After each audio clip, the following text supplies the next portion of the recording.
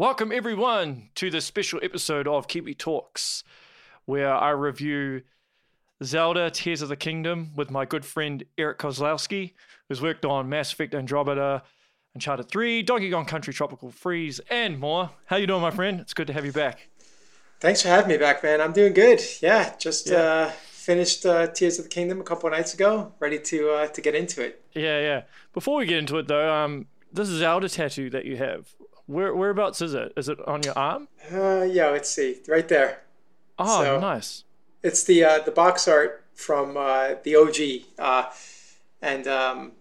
Because I remember when I got my NES, when the game came out in, what was it, like 87, it came out in the States, I think. I remember the commercial was insane. Like the NOA, the Nintendo of America, I don't know how they approved the commercial, but for whatever reason, I remember seeing the commercial and it's like The Legend of Zelda, like a never-ending adventure or something like that. And I was just like obsessed with anything like swords and sorcery back then. So like it had a profound effect on me. And then like picking up the game and seeing that gold cartridge was like, it just made it all the more special. So that's why I chose that for my Zelda tattoo. And I like the fact that for me, like fandom tattoos, like I like to be a little not obvious, like no offense to people who have like Triforce tattoos and stuff. I think those are super cool. The Hyrule crest, I love all that. But like I wanted something where it's like, if a Zelda fan sees that and recognizes it, it's like, oh, okay, they know what's up, So it's a little bit more like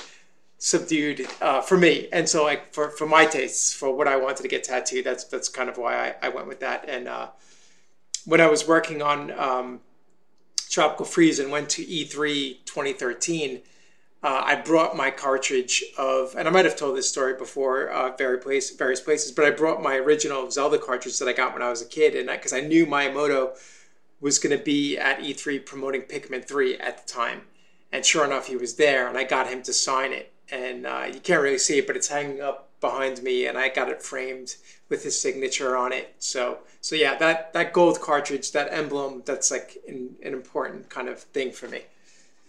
How so when did you get the tattoo? How long ago? I think it was after I got that cartridge signed. So that would have been like around 2014, maybe 2015, somewhere around there. It's hard to remember when you have both arms complete. Yeah, I mean, when you have both arms covered with tattoos, you start to lose track. Well, you got balls, bro. Because doesn't it hurt to get tattoos? Doesn't it hurt? Every tattoo is more about, for me, like every tattoo hurts, but it's not about the pain, it's about the time.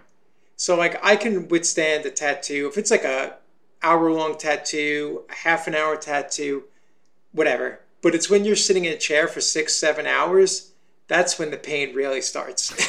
I have a full blackout sleeve, and that was like 7 hours, my entire arm. And by hour 6, 7, you're just like, your whole body is screaming in agony. It's fun. You should get a tattoo. You're really making me want to get one, dude. really selling it, right?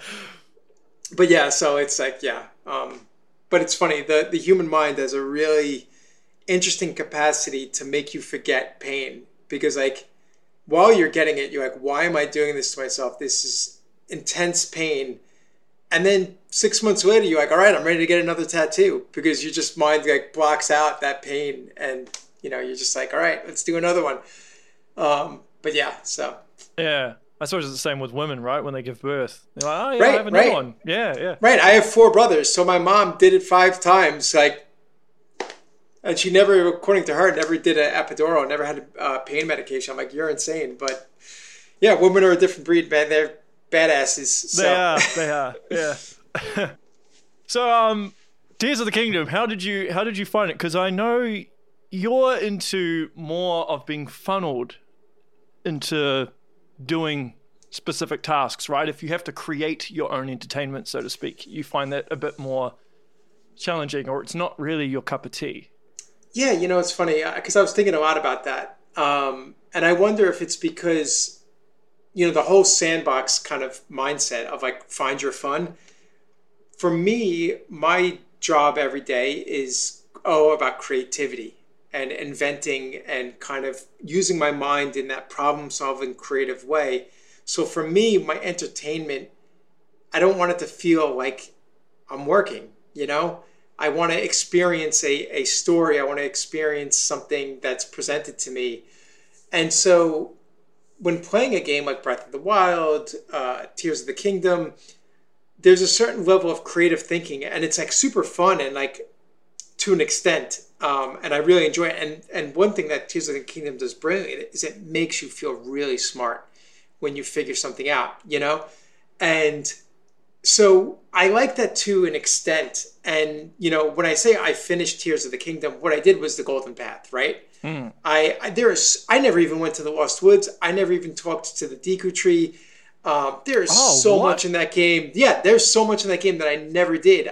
There's a ton of the depths that I never explored because I don't know. It's like almost overwhelming. Like it's like too much. And I get like really kind of overwhelmed where I'm like, I just like shut down. Like I can't do this, you know? So it's weird. It's weird. Like I recognize the brilliance and the just core kind of genius of the systems all interlocking and allowing you to kind of find these clever solutions to gameplay. But sometimes it's almost too much where I just want a guided path through the game. And I understand that's not for everyone, you know. My favorite Zelda game of all time is Link to the Past. And to me, that is a infinitely replayable game because it's such a, you know, everything feels like finely tuned. You know, everything feels like very kind of like a designer touched every part of that game. Whereas, you know, a lot of Breath of the Wild, Tears of the Kingdom is, you know, left to, well, we know these systems work and there's a lot of emergent gameplay that can happen because of it. And there's fun to be found there. But, you know, a lot of that is just like the systems are solid. And so we just let the player then kind of discover and experiment on their own. But there's not a designer who's like designing that exact experience. So yeah. You mentioned you didn't go see the Deku Tree. Did you get the Master Sword? Mm-hmm. Or you did? Okay. Because the Master Sword... there's multiple ways of getting it. Yeah. Oh, okay. So are we going to get into spoilers? Yeah, we'll get into spoilers, man. Okay, people have had enough time to play it. Yeah. Yeah, so, you know, for me, I got the Master Sword from riding on back of Dragon Zelda and pulling it out of her head. Yeah. So that's how I got the Master Sword. Well, yeah. But it was how did you find? Did you just randomly find the dragon, or no? I did at one point. I saw it flying in the sky, and I was like, "Oh shit!" That's, you know, I thought it was one of the dragons. But what I did was, I did all of the memories where you find the glyphs in the ground, yes. and then you get the backstory. And then it was like, oh, Zelda turns herself into a dragon, and I was like, oh shit! So she has the Master Sword, and then I went and got it there. So by the time I got the final sage, Mineru, you know, she's like, oh, you already have the Master Sword. Okay, like we're ready to go. So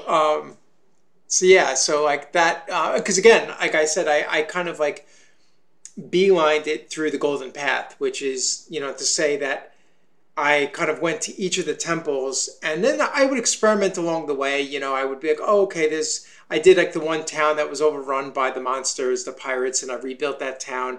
And there was a couple of like great fairies that I found, and things there, but I never did anything with the Yiga clan.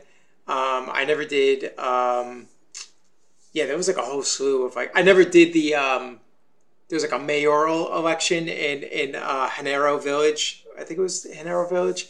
So it's like, yeah, there's like so much content in the game. My girlfriend was laughing at me when she's like, oh, you beat Zelda? And I was like, well, yeah, I guess, you know, but she's completely different. You know, she's the complete opposite, where she just like is doing all the side quests and like I think she's been to like one of the temples, but she's just like straight up like wants to like explore and get lost and stumble her way into something cool and interesting. So speaking with her about our experiences playing the game, it's vastly different. So, you know, but that's the joy. I think that's the brilliance of a game like Tears of the Kingdom, is that you could satisfy a lot of different gameplay tastes, you know, where I've played, you know, I'm not sure how to check your hours played on Switch, but you could, organize your titles in the amount of time played. And I've played Tears of the Kingdom more than any other game on my Switch, more than even Breath of the Wild. And so, but yeah, again, like I don't think I've ever scratched the surface. But at the same time, I do feel like by the time I finally beat Ganondorf, I was like, I feel satisfied with this game. I don't feel like my $70 was wasted. No. I don't foresee myself going back to replay it anytime soon. But at the same time, I feel like I have had a complete experience, even though there's like loads of content that I have yet to discover in it. Yeah, I mean, there's hundreds and hundreds of hours you could put into that game easily. Oh yeah, and there's so much content in the game. I think because there's a bit of an argument online. It's like, how come it took Nintendo so long to make this game? But I'll tell you, it's the physics. The physics engine in particular, I think, is just crazy. Yeah, I mean, that game running on a Switch, no less. The sheer amount of stuff in that game. People are like, oh, it's the same Hyrule, like whatever, man. They did all the Sky Islands. They did all the depths. The fact that the Ultra Hand ability works as seamlessly as it does is insane. Like, yeah, like I'm surprised the game didn't take longer, frankly.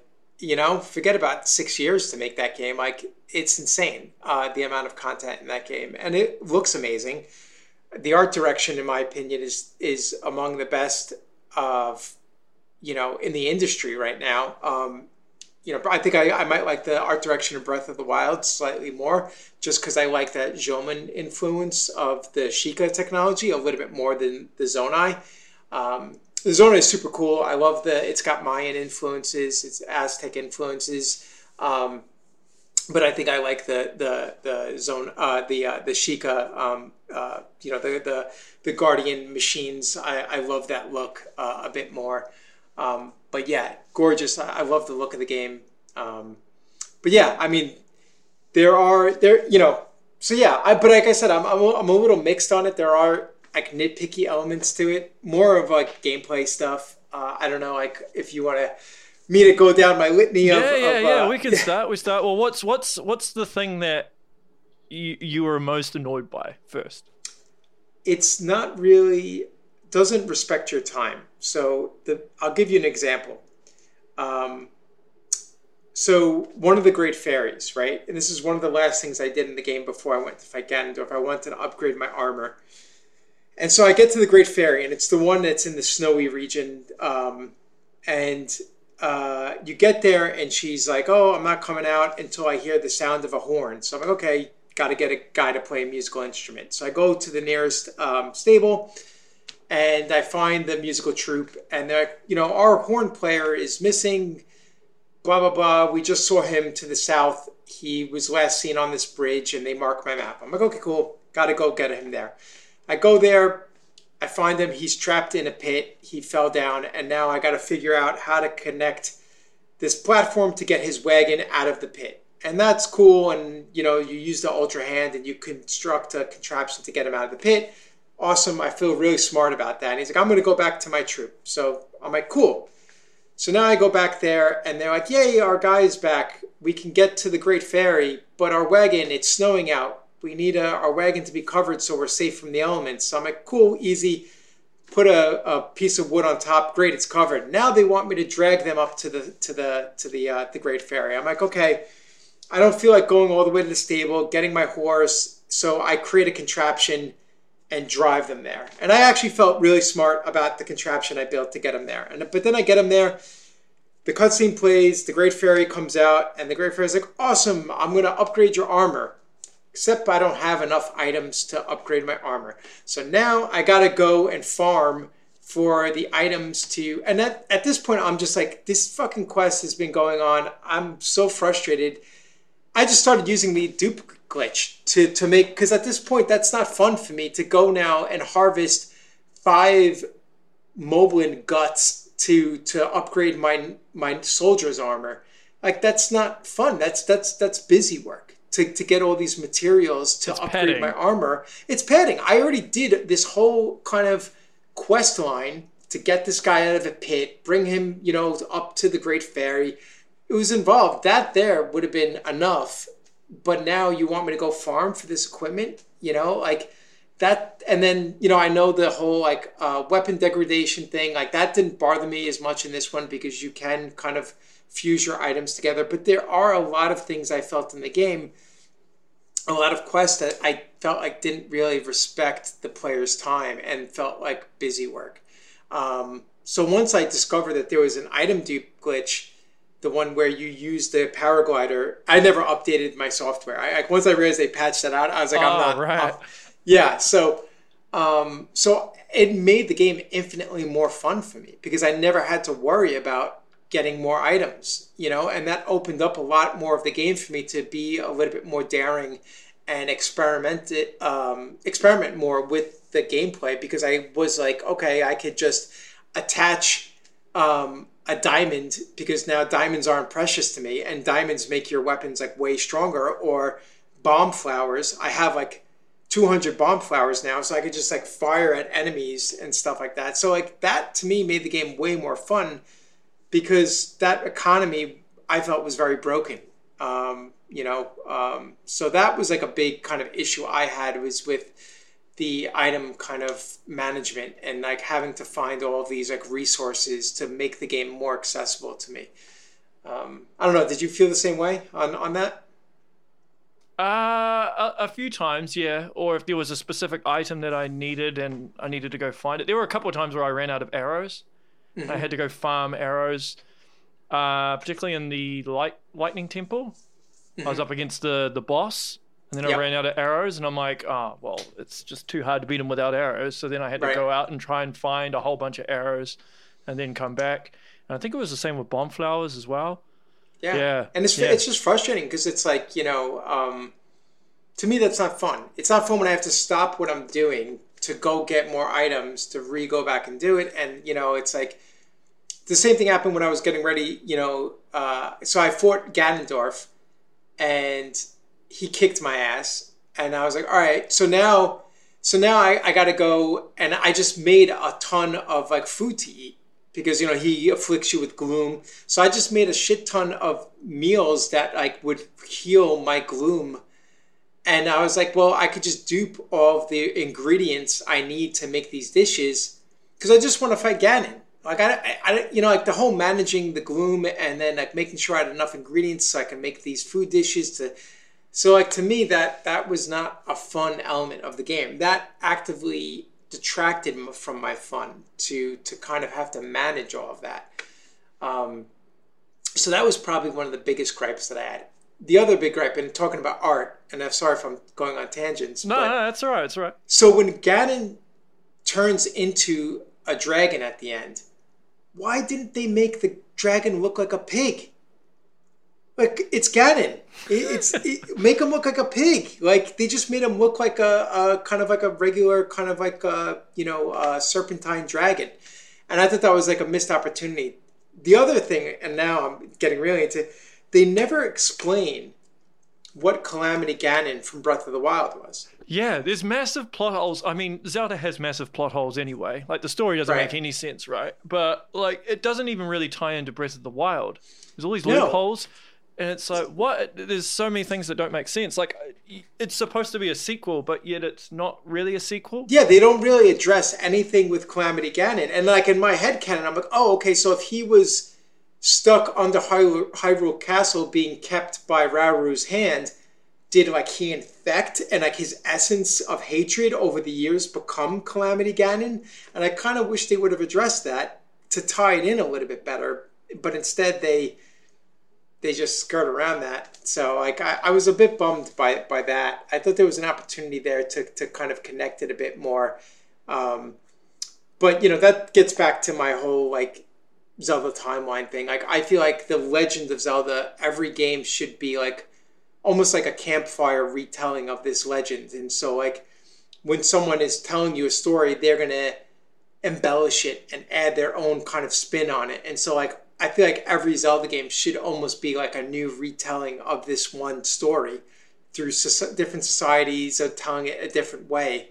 Almost like a game of telephone. And it's like, forget about having a timeline. It's like each game is a new retelling of this story of Link, Ganon, and Zelda, and they're just spinning it in a new direction. But that's a little tangential. Well, I think it's a big problem for people that are really very much into the story.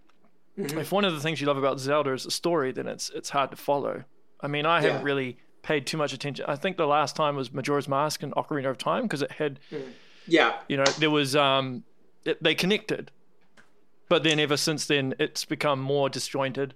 Yeah, and I guess like for me, like I love the Zelda story, but I guess I love the lore. I love the idea of Ganon and Ganondorf and Zelda and Link and Hyrule and the three goddesses. Like all of that lore is really cool, and then how it's constructed in the game is like that's like from game to game. You know, like Link to the Past was the first Zelda game that really started to develop the backstory with like, you know, the war and then Ganon being sealed and stuff like that. And that was cool because there was just enough there to spark the imagination, and it didn't get too crazy with it.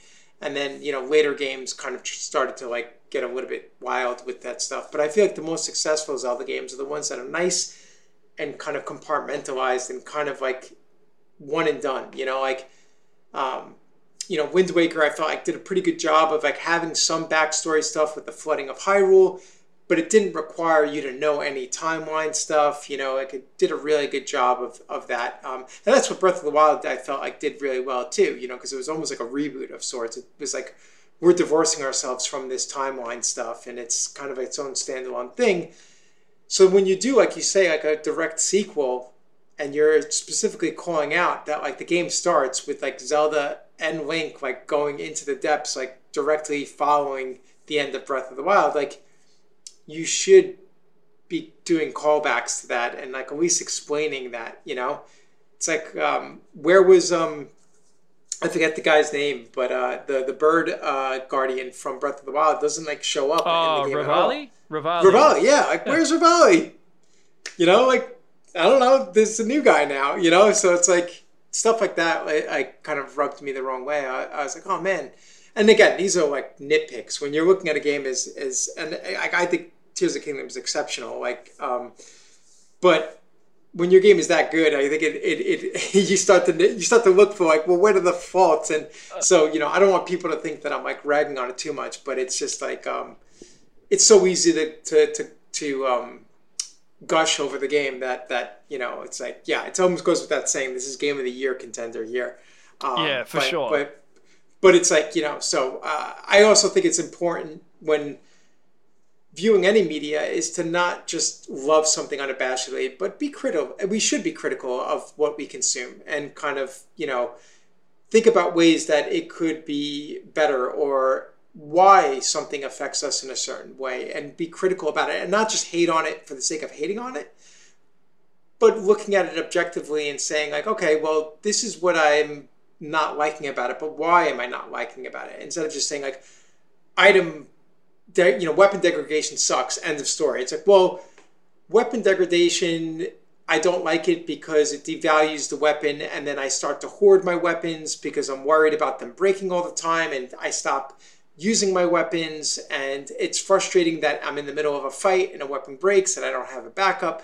So it's like deconstructing it, I think, adds context to it rather than just outright flat statements saying like it sucks because I don't like it. So when I criticize something, it's because I'm trying to think about it critically about how this could, for me as a gamer, this experience could be richer and more kind of complete and kind of the last thing you want someone who's playing your game to feel is frustrated. I think frustration is like the ultimate kind of a game killer. If you're frustrated about something, you're going to stop playing it. And I think that's what I hope. And I don't think anyone ever gets so frustrated with the game's story that they're going to stop playing it. But gameplay mechanics, I think, are, you know, if something's so frustrating. I think if the item duplication glitch, if I didn't find out about that, that might have been something that was so frustrating to me that I could have easily have seen that being a something that made me walk away from the game. Really? Yeah. It was that frustrating to me. You mentioned on Twitter about the voice acting, you know, and how Link needs to have a voice. I agree. I I mean, agree. Well, either it's so I funny. think I think what I also find it weird is that some things, some of the voice acting is there, and then the others just text. I'd rather just have all text or fully voiced, not Right. kind of the in between thing.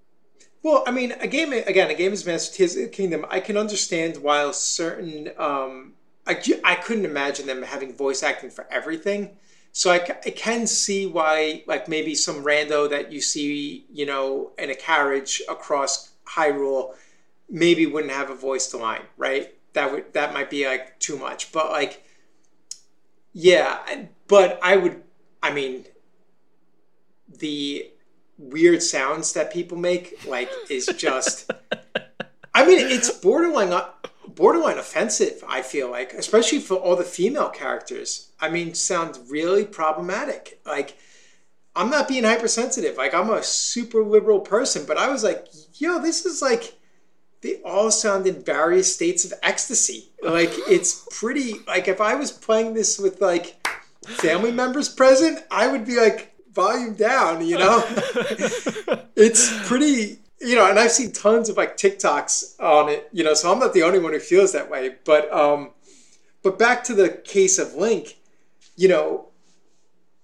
you finish the game and you're reunited with Zelda, and she's pouring her heart out to you about being back home, and you're like a sociopath, just like staring at her, like, it's like if it was like it could be an emotional moment where Link is like, "You're home," and it's like, and he says, it's like, "Oh my God," like they have this connection. These two, they're communicating through time, through memories to reach each other, and there's this, romantic tension between them, and then Link is just like stone faced, not saying anything, and it's like, Yeah. if you're gonna, I think the silent protagonist for Link works in a game like Ocarina of Time, where story is not hugely kind of like in the forefront. It's very kind of surface level. Definitely for a game like Link to the Past, where again it's 16-bit. It's more setup than story. I think the silent protagonist works for that. But the second, like you said, you start introducing like tons of VO. Ganondorf has spoken lines. Raru, all of the stages. Zelda, but Link doesn't talk like that. And like people on Twitter were saying to me, like, "Oh, like, but I get to project myself onto this character," and I'm like, I don't think that holds water, because you're looking at this elfin blonde. I'm not seeing that projection. But to be fair, I felt that way about Half-Life. Like, I always thought it was weird that Gordon Freeman didn't talk. And I know some people love that, but I'm like, you're giving the character a name. He has a distinct look. He wears glasses. He's got a goatee. So it's not like Skyrim where I'm making my character. Like, I am the avatar. In that game, yes, it's meant to be a representation of me. But when you're giving this character a distinct physical look, they're male, female, non-binary, whatever you want the character to be, you're creating a character now. So once you've created a character, that silent protagonist doesn't hold water for me anymore. Now, again, if you're creating a character, I think then you can get away with the silent protagonist, because you're allowing the player to create what they want their character to look like. What their skin tone is going to be, whether they're going to present themselves as male, female, or non-binary. So at that point, I think that holds a little bit more credence than a character who you're calling Link. You're giving him a name. You're saying that it's a male character. He's blonde. He's elf. He's muscular. He's not thin or super buff or overweight. Like, you're giving him distinct properties of a character. So at that point, why stop at giving him a voice? Yeah. I mean, so that's just the way I look at it. Well, even if you kept it to a minimum, the Link's voice to a minimum, like I think of Metroid Dread, right? Samus only has one line, right? She speaks in the entire game, right? And it's like one sentence, and that's it. And that's all you needed. But just some sort of interaction. Yeah. But yeah, I mean, they give Link barks, what we call barks in the game. So grunts, yells, things like that.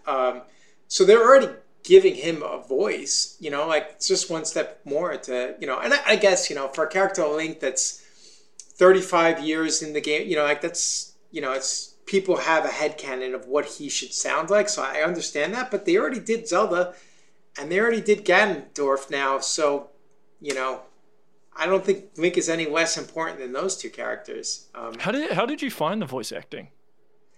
It's mixed. I thought Ganondorf was pretty good. I think Zelda's voice is just, It's miscasting. I think it's miscasting. It's in direction by the overly, audio director.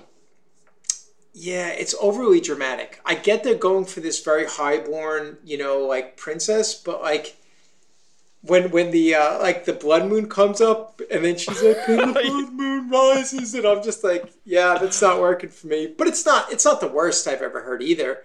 It's just kind of like, this is okay. It's not great, and it's not terrible. You're talking to someone who, the original Resident Evil is one of my favorite games, and the voice acting in that is atrocious, and I love it. Yeah, I love it for different reasons, but I can tolerate a lot when it comes to VO. I was gaming heavily in the 32-bit era when voice acting first came onto the scene, so I can tolerate some pretty bad VO. So well, I think even with VO, you can just change the language, can't you? If you don't like English, you can change it to Japanese totally. or German or whatever. So yep, totally. Yeah. So, it's not too bad. yeah. How did you find the lead up to Ganon? You know how you go into the depths and then you go down the path and then he has like 3 stages of the fight. That was pretty cool. I liked it better again, Breath of the Wild, like going through Hyrule Castle, like going into the depths. I found the depths to be pretty boring and uninspiring overall. They get a bit monotonous. It gets a bit monotonous. But I do like that they kept that. Well, they kept it entirely away from the trailers, right? You didn't even know until you played the game. So I thought that was pretty cool. And it's like a whole new world to explore. And there was some cool spots, like some of the mines and stuff like that. And I appreciate they put one of the temples down there, so they kind of force you to go down there. Minoru is down there when you get her construct. But yeah, so Ganondorf's fight was pretty cool. I mean, the sword fight was interesting. The gloom mechanic, was a wrinkle that I once I had enough food to eat to mitigate that, was kind of cool. And then I thought the fight on the back of Zelda as her, in her dragon form, I thought that was pretty interesting and neat. And had echoes of Shadow of the Colossus, which I'm always, anytime I get some Shadow of the Colossus, I'm pretty stoked. You're down.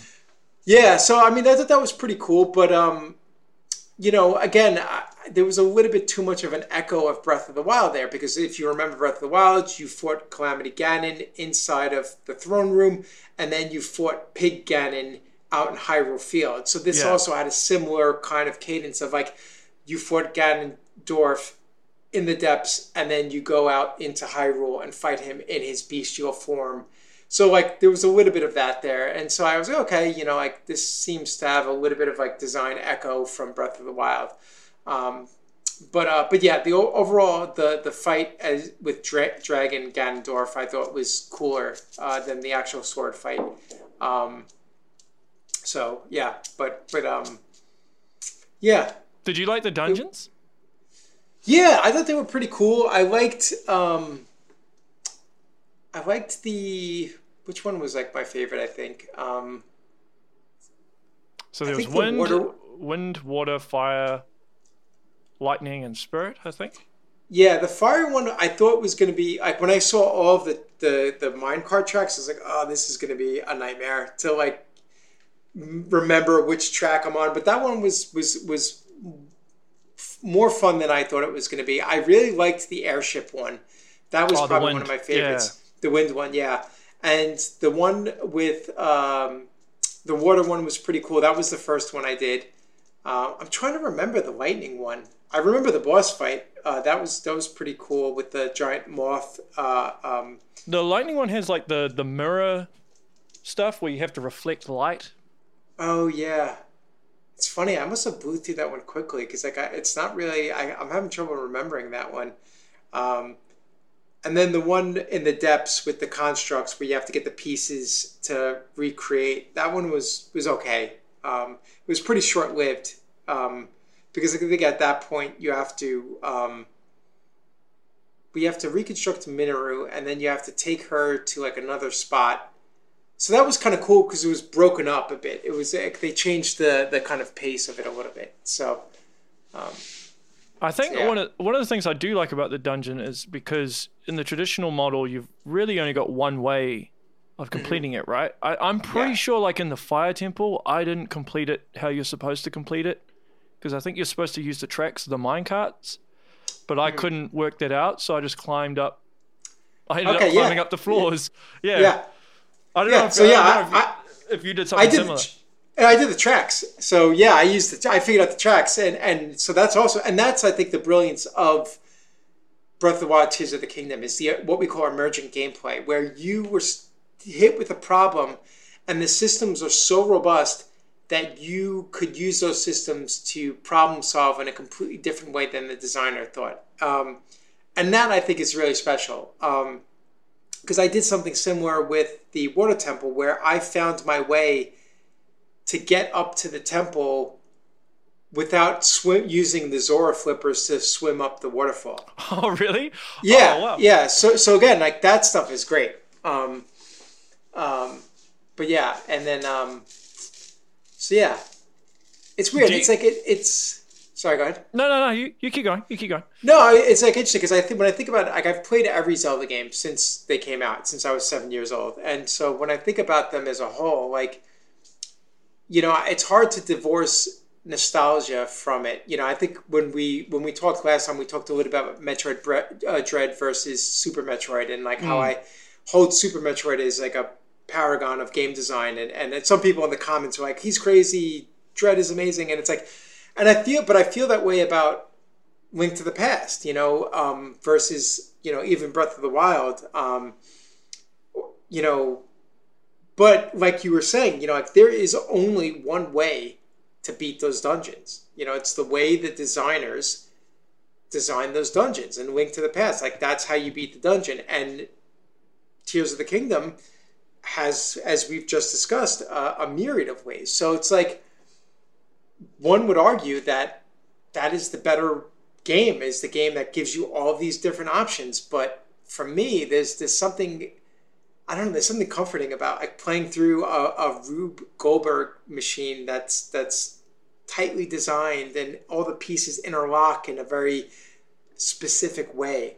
So I don't know. I don't know if I have an answer for what is better, but I know what I enjoy more. Yeah, I think you touch on a good point, though, because it very much feels like the fan base has fractured somewhat into two parts, right? You've got people that prefer the old traditional model, and then there's people that are more for the more open sandbox model.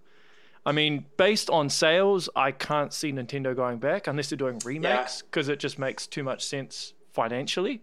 Yeah. Yeah. I mean, what I hope they do is kind of what they're doing with Metroid, right? You have Prime, which are the 3D games, first person, and then you have Dread, which is the side-scrolling traditional style. So I would hope that maybe Zelda could do something like that, because like the 2019 Link's Awakening is probably my second favorite Zelda game after A Link to the Past, and God, playing that in like its HD glory was amazing. So I would hope that, like, man, if they ever remake Link Between Worlds, like, so if they give both flavors of Zelda games, I think that would be amazing if they have the bandwidth to ever do that, is to give a more traditional top-down Zelda experience, and then these big epic sandbox games, you know, every 6 years. But in between, to give a more traditional Zelda experience, I would be pretty stoked about that.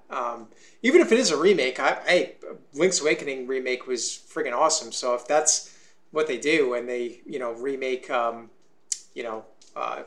Link Between Worlds, or they port Majora's Mask and Link Ocarina of Time 3D to the Switch, I would be more than happy with that.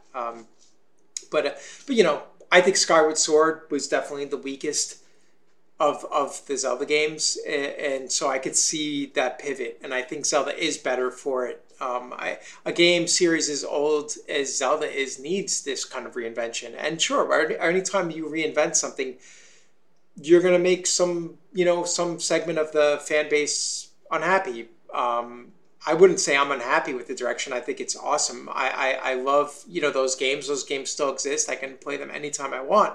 But, I also still do have my preferences as well. So, Did you but find spending, yourself? Sorry, I was just sorry, going to ask. no, Did you find yourself honing in on the art a lot more? Being an artist yourself, like, were you paying very oh much yeah, close attention to the environmental art and even the yeah, character art? yeah. I mean, so, like I said, I adore the art direction of both games, Tears of the Kingdom and Breath of the Wild. Some of the stuff they do, you definitely could see the strain of the hardware. Mostly in a lot of the environment stuff, the natural terrain, pop in trees, things like that. But the direction is so solid. The design of the characters, their outfits, their clothing, the characters themselves look really well done. The shaders they're using to do their cell shading, really top quality. And then the overall, look of, like I said, the architecture that they've designed for the Zonai is really interesting and cool. The armor sets that they've designed. So, like, the direction is top notch. It's the execution that is really being held back by the hardware. And this is something I've said about Twilight Princess. I love the art direction of Twilight Princess. You can't really see. I have yeah, probably up there. You can see I have a Ganondorf statue Nice. from Twilight Princess. It's my favorite. It's my favorite rendition of Ganondorf. Is that from that game, because the direction of the Twilight Realm, Midna, Zant, I love the look of all that. But that game was held back by the Wii and the GameCube. They tried to make it look realistic, and it just didn't. If they had stylized Twilight Princess but used that art direction, I think the game would have looked incredible. So there's a difference between art execution and art direction, and I think the challenge that Tears of the Kingdom has is that the art direction is rubbing up against the art execution because of the limitations of the hardware. And I think because it's stylized, I think they're able to get a lot more mileage, and the game still looks incredible. I mean, there's some vistas when you're looking out over like a sky island and the sun is setting and you got this gorgeous golden hour kind of lighting coming through, and you're like, yeah, this is incredible. But then sometimes you see like a rock texture that's a little bit blurry because they're down resing their texture because of memory limitations and stuff like that, or the frame rate takes a hit because it's just trying to load too much on screen at once. So there's things like that, but overall, like, yeah, I mean, Nintendo's firing on all cylinders with Zelda. Like, it just looks incredible, and it looks even more impressive that it's running on this 7-year-old, 6-year-old, 7-year-old hardware. That was underpowered when it shipped in 2017. So like that alone is just like amazing. So, well, I don't think they would have been able to pull it off if they were going for a realistic there's art no style. way. There's no way. Yeah. Like, yeah, it would just be a blurry mess. Yeah, and it wouldn't be very detailed. But I mean, you look at what Prime Remastered looks like, and that's I mean, obviously that's not like God of War, but they did an amazing job and doing a realistic. And it's, again, I think in our last conversation we talked about stylized realism. I think Metroid Prime is a really good example of stylized realism, where it's like they're rendering it realistically, but they're taking certain liberties with it, and I think it looks really, really strong because of that. Would you want Metroid to do the whole Breath of the Wild thing? No, Never. Metroid Are there needs any to be... circumstance? No, because they tried to with like Federation Force, right? They did a stylized take on that series. I mean, it was chibi, but I don't mean in terms of that. I mean if it was to do like the open world type. The open world thing, the gameplay. That's tough, man. Yeah, I don't know, because Metroid is all about like that lock and key kind of like. One ability opens up a new kind of a new location that you couldn't get to, and what Breath of the Wild and Tears of the Kingdom do is they give you all those tools up front. It's like you do all the shrines, you get Ultra Hands, you get the time rewind ability, you get the ascend ability, And then it's like, all right, go use this wherever you want. And the thing that Metroid always does is like, okay, I have high jump. Now I can go back to that ledge I couldn't reach 2 hours ago, and I can get up there. So I don't know. That's a really interesting. Yeah, you could have a combination of both, maybe somewhat sure, open. Yeah, like yeah, maybe yeah. I was thinking like you could have an overworld, which is open, but then like the depths or the catacombs could be more labyrinth-like, possibly. I don't know. Yeah, I mean, you could start the game with Samus with her core abilities, right? She has bombs, she has morph balls, she has missiles, super missiles, and that then allows you to use, her abilities in certain ways to unlock paths. But then you're getting new abilities. So, like you said, you have a hybrid. So there's a core set of abilities that the designers know that you're going to have at any given point in the game. So they could design the game to say, we know that if the player gets here in hour 1 or they get here in hour 100, they're always going to have missiles, they're always going to have bombs, they're always going to have, morph ball. And so we can make sure that we design that. But then you have specific choke points that's like, okay, you can only get through here if you found the screw attack or the space jump. And I think that hybrid, I could see that working really well. And that could be really cool. So... but mark my words, and I have no idea about this. I have no insider knowledge, but I really strongly think that Prime 4 is going to be a launch title on whatever the next Nintendo hardware is going to be. Cross-gen, maybe. Yeah. Maybe cross-gen, but I hope not. Because I would rather see them harness the full potential of whatever the next system is. But yeah, I think it's going to be like a Breath of the Wild, Switch, Wii U kind of situation. At the very basic. Yeah. But I think, at this point I don't see it. Because if they didn't announce it in the last Direct, and all the rumors are that they're gearing up for a 2024 Switch 2 or whatever it is, I could see. And if that's the case, and if they have that, whatever the next Switch is, more hardware processing power, then maybe they could do a larger experience for Prime 4. But we'll see. I don't know. Yeah, it makes me wonder with Switch 2 how much further they can even push Zelda.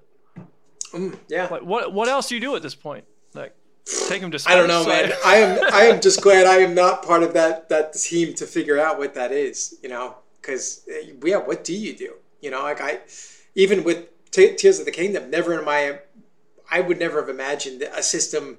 The things I'm seeing online that people are building. Like, it's crazy, right? Insane. Like, I just can't even. I'm a very creative person, and I don't think I could think of these machines that people are making. So, did you tap into that much? Because I haven't fully tapped into the whole constructing things yet. I was like, I'll finish the game and then I'll come back and I'll get all creative with stuff. Again, like I think I that level of creative thinking, I think I just reserve that for my job. I need to have all that creative power. My job. I need to reserve that for what I'm doing for Project Saturn. I can't expend that energy on the game too much. At least that's my excuse of why I'm not being as creative as I could be in that game. Yeah. That sounds good. Yeah, fair enough. I found a couple of times that I forgot about the ascend ability. Like I'll be looking at a puzzle and I'm like, how do I figure this out? And then I totally forget that I can just... I can just go through the ceiling. But the most frustrating thing was when I did think of it and then I'm like, fuck, I can't reach it. So, I think the one I used the least is probably the rewind ability. Oh, yeah, rewind, recall. Yeah. There's a couple of puzzles. There are puzzles in the shrines and stuff, obviously, that are catered to that. Yeah, and again, I think, the brilliance of Tears of the Kingdom is when you do say, oh, I can use that, and then you feel so smart. It's like, I can that's right. ride this piece of debris up to the sky, or, so those moments, whether they're designed or not, like, those feel really good. Like I said, like I was griping earlier about that situation with the Great Fairy where I had to get the band members to her in a wagon, and I was too lazy to hitch my horse, but I was like, oh, if I put 2 fans on it and a steering wheel, I could just drive it up there, and that's not even a very creative construct, but I was like, my laziness allowed me to construct this device that I could just drive up there instead of going to the stable and getting my horse and then attaching the hitch to the horse and bringing the horse to the people. I was like, no, I'm just going to.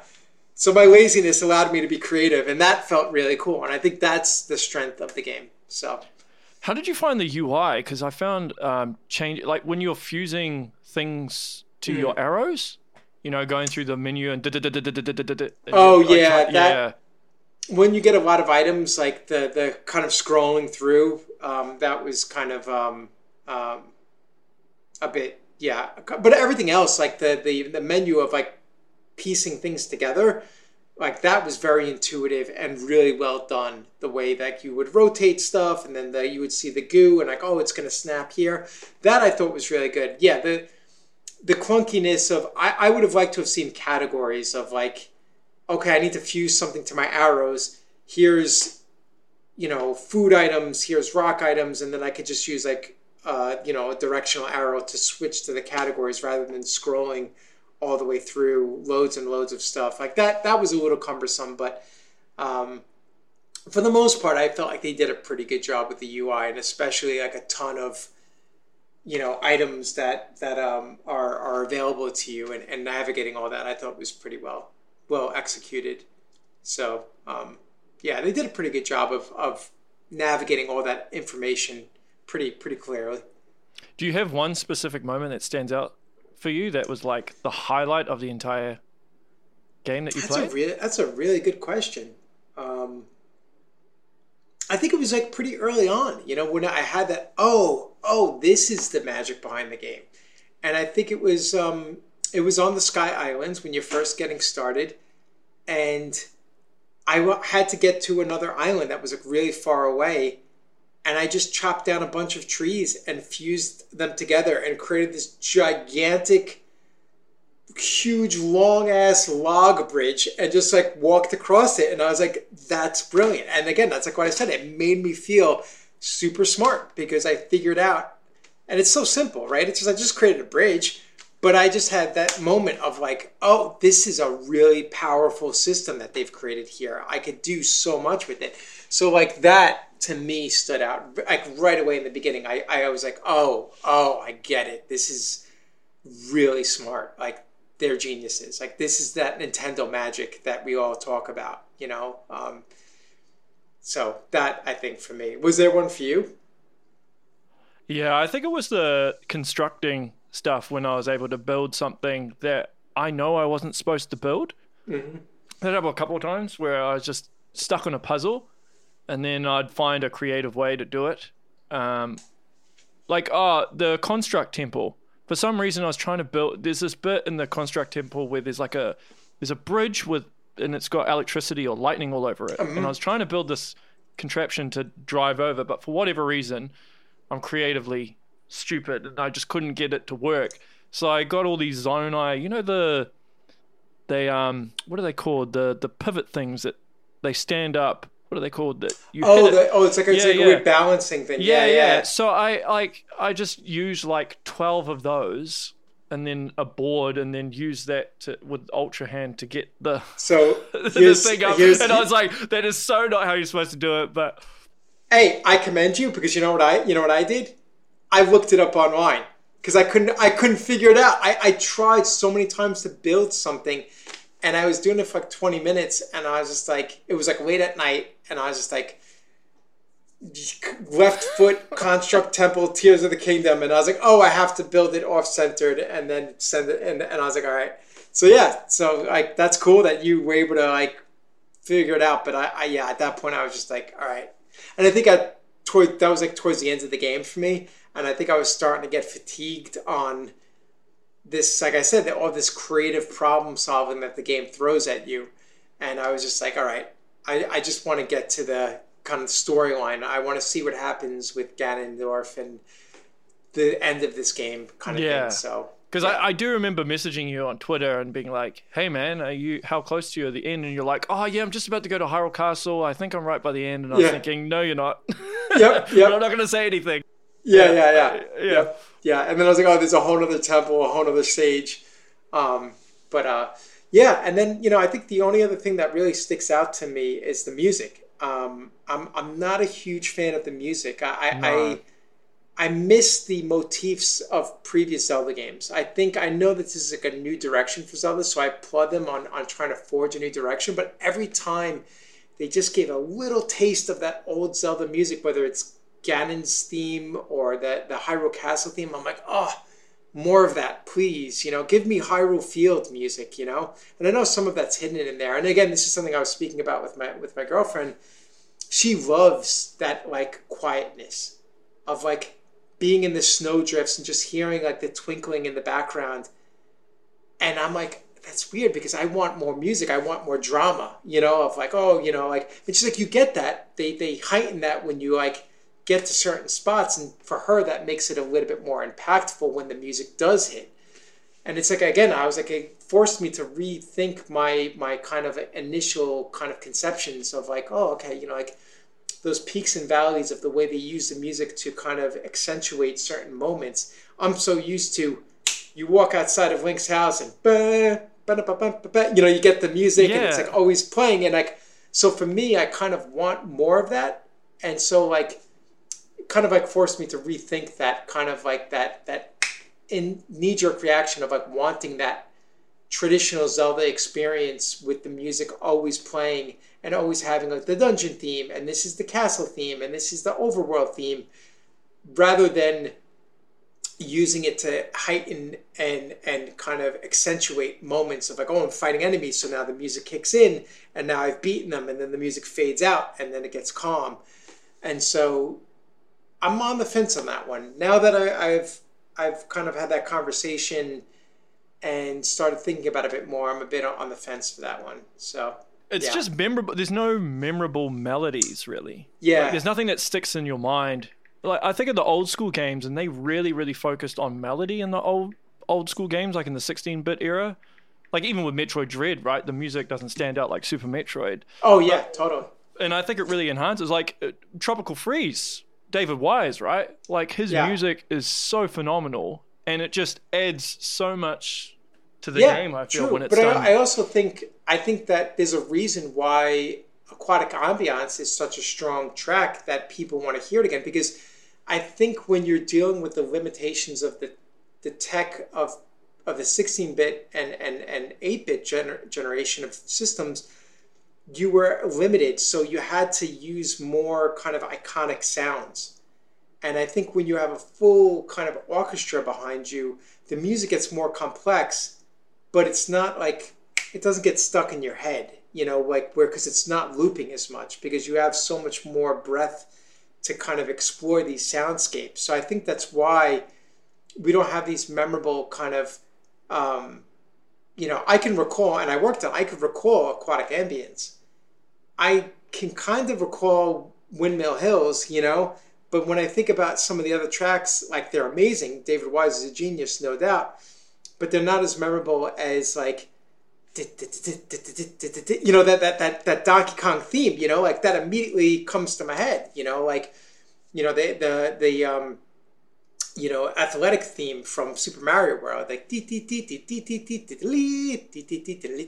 like that stuff is like so iconic. Yet Mario Odyssey, I can't really recall any of the music from Odyssey. I can't remember. And yet instantly I could think of a game from 30 years ago, and I could instantly in my head call up that sound. I haven't played Super Mario World in like 5 or 6 years, but I could still recall that music. So I think that's just a case of the more tools that you have, the less iconic something becomes. It's the Mario sprite is so simple. It's 2 colors, it's or 3 colors, so it becomes iconic. Whereas something that's super well rendered and lit, it's harder for your brain to break that down into something that's just that's why it's called an icon, because it's instantly, you can identify it super easy. And I think the same is with music.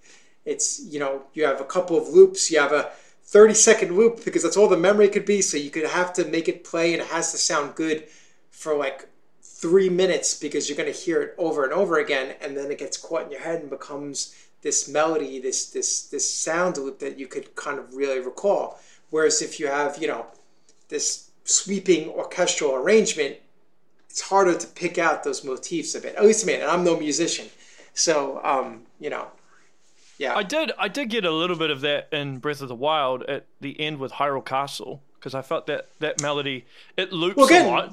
But Hyrule Castle, they're calling back Link to the Past.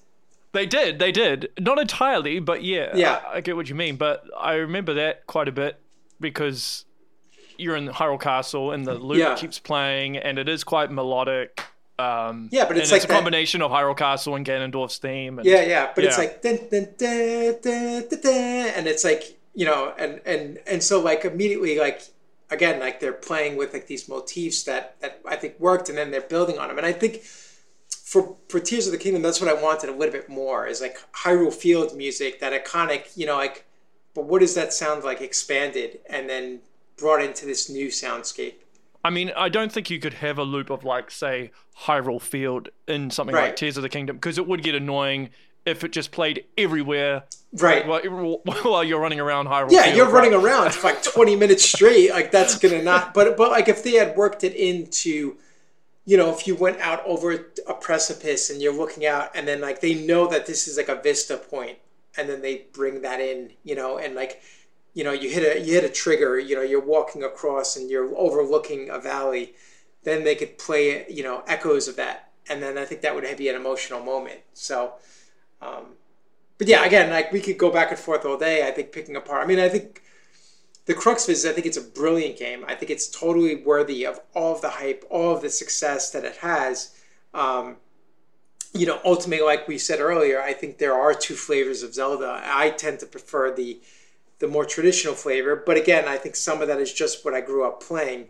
And then also the realities of my adult life, of having a full plate of my career and my personal life, and then having my entertainment maybe not be as challenging, I know it sounds awful, but sometimes you want your entertainment to be just a way to relax. And a game like Tears of the Kingdom, I think, challenges you. I think it forces you to think creatively, to problem solve. And that's why sometimes I like story-driven games, because for me, I want to be told a story. I want to be entertained. And I think a sandbox game, by definition, you become the storyteller. I could tell you my story about how I came up with a solution to get across a sky island by building a gigantic log bridge, or you could tell me how you solved the fire temple by climbing up on the walls. It becomes your story. You're the storyteller now. And there is brilliance in that. But I think for my entertainment, I kind of want to sometimes sit back in my chair and just kind of like enjoy an experience, after a hard day of work and all of the complexities that adult life gives. I think had I been 15, 16 years old playing Tears of the Kingdom, I think I might have a completely different assessment of it. If I have a whole summer vacation, 2 months to just Tears of the Kingdom all day, every day for 2 months, I think we'd be having a different conversation. Yeah, I think it also depends on what point in your life you're at as well. Right, totally. Like in terms of time, right? I don't have the time like I used to. I just set aside so much time just to play it. Yeah, over such a long period, because, So anyone who's young, enjoy the time while you have it, because you won't have it when you're older. Yeah, you got to pick I have not played Diablo 4. I have not played Street Fighter 6. I have not played Jedi Survivor yet. Like I said, I'm just starting Final Fantasy 16, and so far it seems pretty awesome, but I'm only like an hour into it. So, but there's so many games, and that's not even counting all the amazing indie games that are coming out all the time, so... Yeah, it's a good problem to have, but so yeah, good way to sum up. Before we wrap up though, Project Saturn, which is what you're working on at the moment with FuzzyBot. What's happening with that? So we're well into the project. We're doing some really exciting things. If you go to our website, fuzzybot.com, you could sign up to be part of our Discord community. And we do regular play tests with the community, so you could try the game early, give us some feedback, be part of the community, see some awesome artwork that we're sharing from the game. We have people creating memes based on our characters. I'm really excited about this game. I think it's going to be something really special, and everyone on the team at FuzzyBot is just firing on all cylinders. It's kind of, for me, it's unprecedented. You know, I've been working in the game industry for over 20 years now, and I've been part of some truly exceptional teams in my career. I've been blessed, you know, to work with world-class artists and designers. But I think what we're doing at FuzzyBot it's up there for me, is one of my proudest experiences working in games. So yeah. So if you know, listeners are so inclined to go check it out, I'd be eternally grateful. And if not, you know, stay tuned when we do a formal announce at some point. Maybe then, you know, that'll strike your interest and you'll come check us out. So 2024 release, maybe. I think we're still up in the air, but I mean, hopefully, because we've been working on it a while. But we'll see when we get our ducks in a row officially with an official announcement. But for the time being, I'll just say TBA. Smart. So, safe answer. Yeah, right. Yeah. Cool. All right. Well, that is the show, everyone. Make sure you share, like, and subscribe. Join the Discord server over at FuzzyBot. And until next time, stay safe.